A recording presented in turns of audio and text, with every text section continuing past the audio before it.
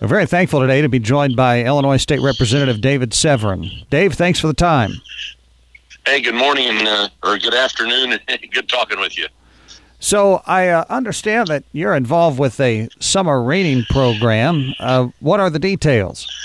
Sure, I appreciate you asking. It's actually something that the time that I've been in office, we've had a summer reading program, been very successful, challenging young kids to read more and encouraging them and getting their parents involved. And it's for kids that are first grade through fourth grade throughout Southern Illinois. It's not only my district, but also Representative Jacobs is participating in the program, and also Representative Windhorst. So literally all of Southern Illinois children have an opportunity to, if you read 8 books, and the applications are actually online on our Facebook page and website, or you can call one of our offices or a library. We've actually distributed the applications to all the kids before they got out of school, and then we took the forms also to all the libraries in Southern Illinois.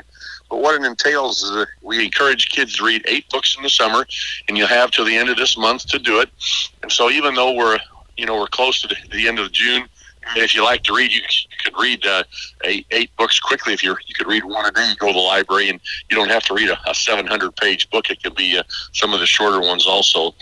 But what happens is, if in fact you participate in this, you get to come to the Thrill Billy's ball game on July the 20th. 2 tickets for that. We get a certificate from the House floor from the state representatives. We have an awesome certificate from Springfield, and then also Krispy Kreme has joined with us, and they give away some donuts, and Culver's, they've joined us also, so they give away some ice cream. And so it's a really nice program. We've had great participation in the last years, and we're looking forward to getting kids to come out to Thrillville and enjoy a Thrill Billy's game, and encouraging kids to read.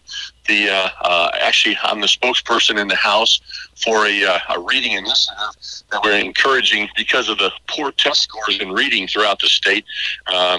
We've put together some different things, and I actually came up with some bills and some opportunities to encourage kids and their parents to get involved. And as you know, whatever it is in school, if you can't read or if you have trouble reading, that is going to basically cause problems for you in every class. So it's not just a fun thing, but it's an important opportunity, important initiative for kids to challenge them to read, and it'll actually help them in school.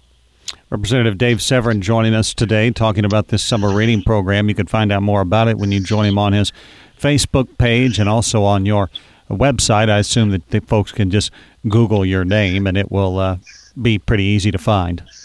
That is correct. And let me give you a couple phone numbers also if someone wants to call.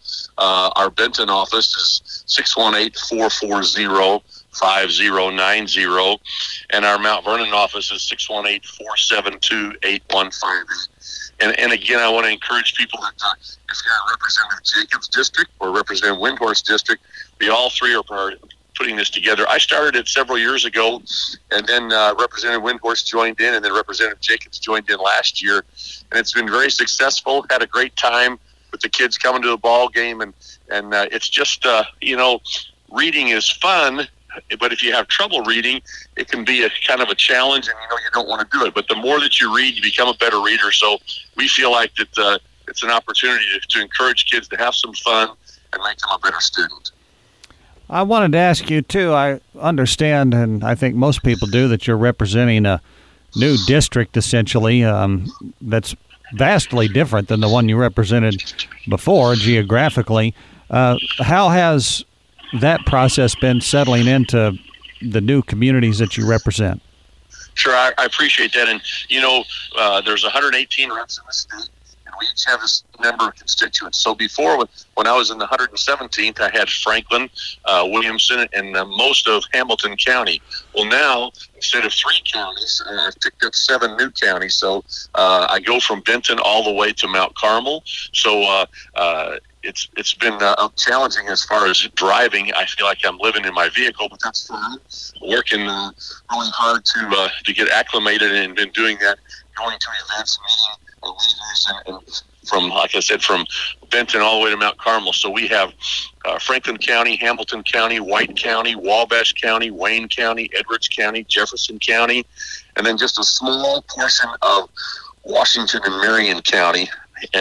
So your question was, how is that transition working? Actually, very well. Working with the mayors and leaders and education people and hospital administrators and civic leaders and just getting to around all the different communities and getting involved in different things going on and it's I've learned where the bumps are along the roads on Route 15 to get over to Wabash County and it's just I'm on the road and of course I had part of Hamilton County, but now it goes over to White County, so working with Carmi and Wayne City and Fairfield and Albion and a little town of Jeff. Go there for Senator Bryant and we were there a couple weeks ago for a retired teachers luncheon there, and Ruritan does a breakfast up there. Been up there to see those people, and so I was on the road before, but I'm really on the road now. Yeah, it sounds like it. Dave Severin is with us. Last question before we let you go. We're highlighting the summer reading program that he and Representative Jacobs and Windhorst are involved in.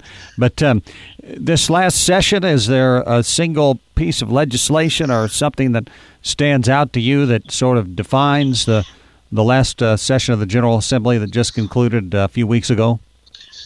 Well, great question. I appreciate you asking. And, the budget was, the governor and his office has been talking about a balanced budget. But when you look at some of the things that they offset for the costs and the expenses that are going to be for the non-documented people in the state of Illinois for their Medicare, that's not going to be actually until January 1st, another over $500 million that's going to blow a hole in that budget. And I think that, there's some good things that we're taking care of some people, but there's some things that are completely out of balance. And so that's very concerning. There were some good things. We helped out some people in our district as far as they were having challenges with some different issues that we were able to help with, and worked across the aisle with some representatives on the Democrat side to help us get a couple bills passed that were important.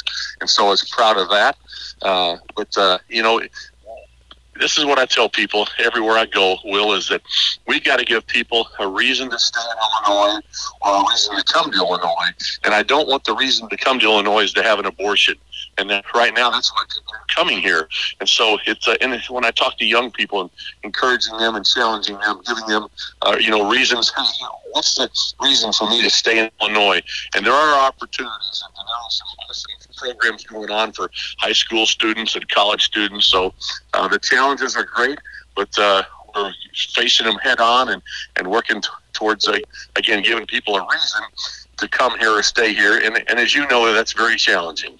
Yes, it certainly is, but that doesn't mean that we are weary in the effort. So, Representative Severin, we appreciate your time very much, and we hope you have a great day.